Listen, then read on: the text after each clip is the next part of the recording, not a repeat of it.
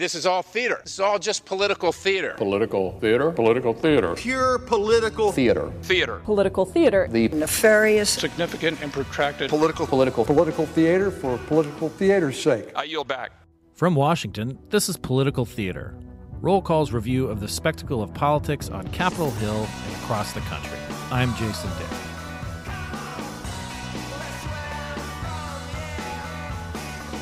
"2020 will be one of those years that stand out in history, like 1968 or 1776 even. The scale of loss with the COVID-19 pandemic, the racial justice reckoning, the political war that culminated in the election between Donald Trump and Joe Biden, it all defined this year. Our photographers at CQ Roll Call have been there every step of the way. They started out the year covering an impeachment trial with the rest of the newsroom, and even that would have been, in any normal circumstances, a very big deal for the year. But that was just January. We soon found ourselves in this campaign and then the COVID pandemic, and all the while they were there documenting what it looked like, what it felt like, what was going on. Bill Clark, Ton Williams, Caroline Bremen, welcome to Political Theater. We're going to talk about your favorite photographs of the year and what went through your head as you prepared for a really, not just a momentous time, but also a dangerous time. Welcome. Thanks for having us. Thanks, Jason. So, Bill, let's start with you. Your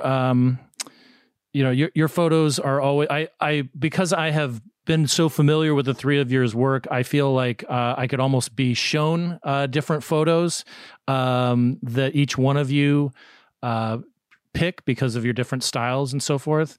And I was intrigued by some of the selections for your photos of the year, but in particular, what you picked as your favorite of the year. Let's talk about that image. All right. The photo I picked was from the memorial service for John Lewis, who passed away this summer. It's not necessarily my favorite photo, but it illustrates so much of what happened this year.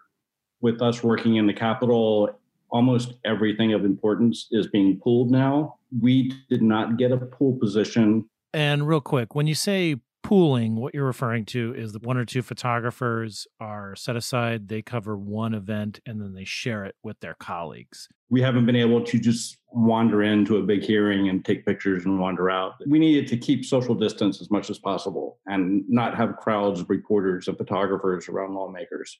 So as we like to do anyway, staying away from the obvious picture and getting away from the crowd, we fanned out across the city, and I went to the line of people waiting to go see the casket.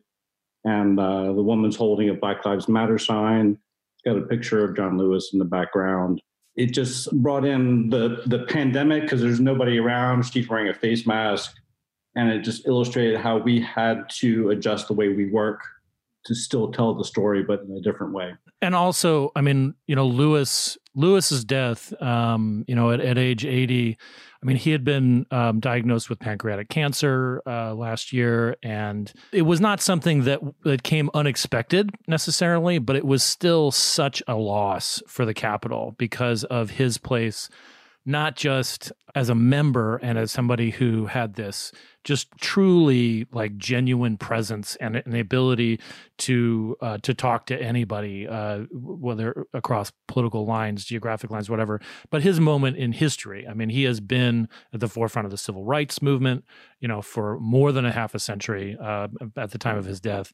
And it just felt just one of many sort of kind of crushing moments during this year, and not COVID related either. We keep, sort of sustaining the loss of the COVID pandemic, but this was a big loss for the Capitol, and it felt that. Yeah, and it's just like one of those years where we had big news events that would have been, like you said, a big news year anyway, and that would have been a major event this year. And it's like all of it's still overshadowed by the pandemic and presidential election. Right. So it's strange times at the Capitol. Yeah, for sure. Tom, you are the longest tenured roll caller 20 years. 20 years, but who's counting? Yeah. Who is counting? And you've seen quite a bit in your time here. Let's talk about your photo, which was related to the election. Yes, we had an election year. We had an election this year too. So the photo of the women down at the Lincoln Memorial. Yes. So that was taken when Joe Biden was declared victor, and that was on a Saturday. So that was during the day, and I ran down to Black Lives Matter Plaza where I figured everybody would be gathering. And I was down there for about an hour or so, got a bunch of pictures. It was kind of a madhouse. There was a lot of professional photographers and a lot of amateur photographers, and then people with their iPhone. It was a madhouse. So I went back and filed. It's starting to be evening now, and I know his speech is coming up. I'm like, do I want to go back down there? Do I really want to deal with that crowd again? I was already there. I'm like, all right, let me try for something different. Maybe somebody's going to be on their phones watching from the mall somewhere. So I started on the mall with my bike, and I drove past the Washington Monument. I saw some people there, past the World War II, some people there, got to the Lincoln, and there was a bunch of people on the stairs with their phones, but the phones were not bright enough to illuminate people's faces. It didn't work, basically. And these women were off to the side, kind of by the reflecting pool. And I saw their little setup. They had their White Claws. They had their little speaker and their phone. And this might work. I'm like, hey, ladies, I'm with Roll Call. Do you mind if I take your picture watching the speech? And they're like, yeah, sure. So I just set up on them, composed it up, took a ton of photos because there's just barely enough light coming off the screen to illuminate their face. The exposure is like really barely hanging on. I don't want to get too technical, but it was like a 20th of a second at like 5,000 ISO, and it's still like a stop underexposed. Ever the critic, Tom. Ever the critic. Right. The reason I chose that is because it's a nice picture, but it was a gamble that paid off. That could have gone south real quick, and I would have had to hightail it up to Black Lives Matter to get something. So worked out, and just as in any good photo, there was a lot of luck involved. Caroline, it seemed like every moment that there was some very dangerous situation, I would find out that you were heading right toward it. But your images, were particularly arresting in this year. Let's talk about your favorite. Sure. So one of the favorites I had was a photograph of this person looting at this T-Mobile store. There's graffiti written across the window that says George Floyd. And going into that night, I wasn't planning on covering the protests. I covered them the day before. This was a Saturday night. And I knew I was going to be probably working the next day, trying to pace myself, take a day off. But naturally, I was still checking Twitter and kind of got news FOMO. 30 minutes before midnight, I decided to go and drive down to Black Lives Matter Plaza and see what was happening. And so by the time I got down there, a lot of activity had died down, but I decided to kind of walk down further away from the large crowds and kind of see the residual activity. As I was walking down the streets, it was really eerie to me to see these federal buildings with graffiti written on them, broken windows and doors, glass everywhere. I've just never really seen something like that before. And then I saw these people in the T-Mobile store, and I struggled with, whether to take a photograph or not. I know that, the message of Black Lives Matter, like showing photos of people looting kind of gets away from the message. But I think as a journalist, it's important to show all sides of an event. And that's why I ultimately decided to photograph it. And I think having the words like George Floyd with this person looting in the back kind of just shows the complications of large movements.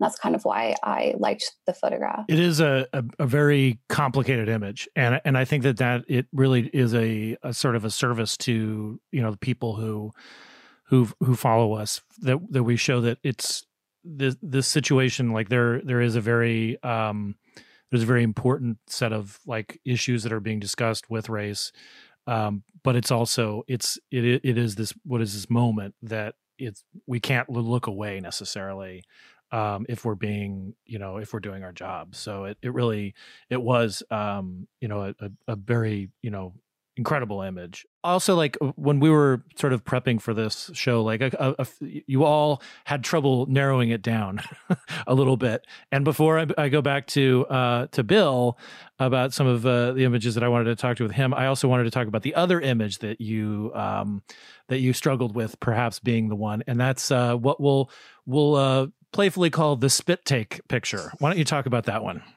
Yes. So the other week, I photographed the Million MAGA March, the first iteration in DC. I was down by Supreme Court, and there was tons of people. I'm obviously still concerned, as many people, about getting coronavirus, and there were a lot of people not wearing masks there. And the police had separated people who looked like they were part of the Antifa group versus people that were Trump supporters. So I was because there's a lot more Trump supporters there, I was on the other side of this barricade, and there I could social distance more. So I was kind of just facing these people. And basically I just felt like I was in the middle of, like, the sea had parted, and on both sides people were just screaming at each other, and I was in the middle. And so I photographed this man. He had his mask off, and I could just see physically the spit flying from his mouth, and the light just happened to catch it just right. So it came across in a photograph. I remember there was a videographer next to me. He's like, I hope you caught that spitting, right? And then I posted on social media, and it kind of blew up. So it was nice to see that, to show coronavirus in a photograph. Right. And the phobias associated with it too. Bill, I don't want everything to be grim and necessarily. So I actually, one of my sort of pleasant memories from this year, as much as there are a few, I think I was on a walk on the Easter weekend, and there I saw you, and you were taking pictures of the Easter Bunny, the socially distanced Easter Bunny parade in my neighborhood. Talk a little bit about that. I mean, this was the date that Donald Trump had declared was going to be reopening of America and everybody back to work, and kind of the first major holiday during the pandemic. So we all did some research to find different things to shoot, church services being held inside or outside, drive-through services. And I found out that there was going to be an Easter Bunny parade on Capitol Hill, and got in touch with the gentleman, who also turns out to be a reader of CQ Roll Call. Of course, like all sophisticated adults and Easter bunnies. And I met up with him and shot it, and it was just a surreal scene, seeing these families celebrating Easter with face masks on and slightly scary looking Easter Bunny in a convertible waving. And let's be honest, the way people celebrate Easter is kind of weird anyway. It's right. It's this Christian holy day celebrating what Christians believe the resurrection of their Messiah, and most Americans and people in other Western countries celebrate it by hiding eggs and making their children go look for them in yards. So that have been laid by gigantic bunnies. It's never made any sense to me, and I'm glad that you were able to capture that surrealistic moment in my neighborhood. Tom, I want to ask you about Melting Rudy. Uh-huh. Yeah, that was a fun one. Tell me about it. So that was at the RNC, which is a real little room. And I was there about a week before for McEnany, and I kind of got stuck in the back. And I'm like, all right, I'm not doing that again. This is Kayleigh McEnany, the White House press secretary. And some others. And I'm like, all right, I'm getting there like an hour early and do what like the wire guys do and women, and just get right up front and park themselves right in front of the microphone. So I got there early, did that, and I'm shooting it. And then everybody's starting to see whatever that was, hair dye. All the photographers are shuffling around because they're all freaking out. The one staffer's off this side. They're talking to each other. They don't know what to do. Luckily, I was right in front, and he was able to turn. I was able to get both of them, both streaks coming down where his side, like a sideburn type situation. Rivulets of running hair dye or a mascara or whatever. Yeah, I don't know if we've determined what that was. Yeah, so I was able to get both of them, and it worked out pretty well. But I kind of felt bad because, I was in the Capitol building 9/11. I know what Rudy meant to the country back then. And as I'm walking back, I'm like, you know what, if you're going to get up there and say all this crazy stuff, and I didn't feel bad for that long. Caroline, you also were able to spend quite a bit of time on the road too, and one of my favorite features that you did among several of the kind of trips you took was to the Naval Academy, taking photos of the plebes reporting to Annapolis, and how different that was in the during a pandemic. Why don't you talk a little bit about like how you worked to get that story, because you basically had it to yourself. Yeah, so actually it was our videographer Jeannie Hernandez. She brought the story idea, and substitute podcast producer too. yes. She told me about it, and so I started to make contact with whoever I could get in touch with, and it was sort of difficult at first, and I had intended to do a longer story, but they ended up getting back to me a few days before and were like, you have one day to do this. So I made the best of it, got there very early. It was kind of before any schools had opened, and I was really curious about how they would be able to do all this physical training along with the classroom training with a big group of people, and it was quite interesting to see, and it was just interesting to see in general kind of what they have to do for that program as well. Yeah, I do want to emphasize too that like you were able to get these shots of them, swimming, running, jumping over things. The classroom stuff was great, sure, but like Yes. It was this weird thing where this is one of those. This is a military academy. People have to they have to be physically fit, and the big image that everybody has, who's ever sort of seen in the Naval Academy kind of iconography, is this greasy pole that they all have to try to like climb, and we still don't know how that's going to go, because this is that plebe class will be at the end, so perhaps that will be the next step in your adventures with the Naval Academy. Yes. Before we wrap it up, and I appreciate one of the things that's nice, we did this last year, and one of the things that's nice is that I really like the way you all approach your jobs, and the way that you're able to articulate. I mean, obviously podcasting is a hearing audio based medium, but the photographs that you're describing, and what the thought that went into it, and your approach, I think is very valuable, and it's very interesting to me. And I hope it's interesting to others, because it shows that this thing that everybody thinks that they can do because they all have a camera in their phone is incredibly difficult, and in this case it was more of a challenge than ever. So we've all we are all travelers, all four of us here. We all like to travel. We all like to go places. You all always come back with good photos, whether you're on a work trip or a trip just for vacation or whatever. Bill, we'll start with you. What's your favorite trip you took this year? And the image that came back that you either filed for Secure Roll Call, or that you are hanging on to as your own? We came into this year expecting to do a ton of campaign travel. There's such a big election coming up. And I did one trip for a primary race in Texas, like back in February, I think. That was about all the official travel I did.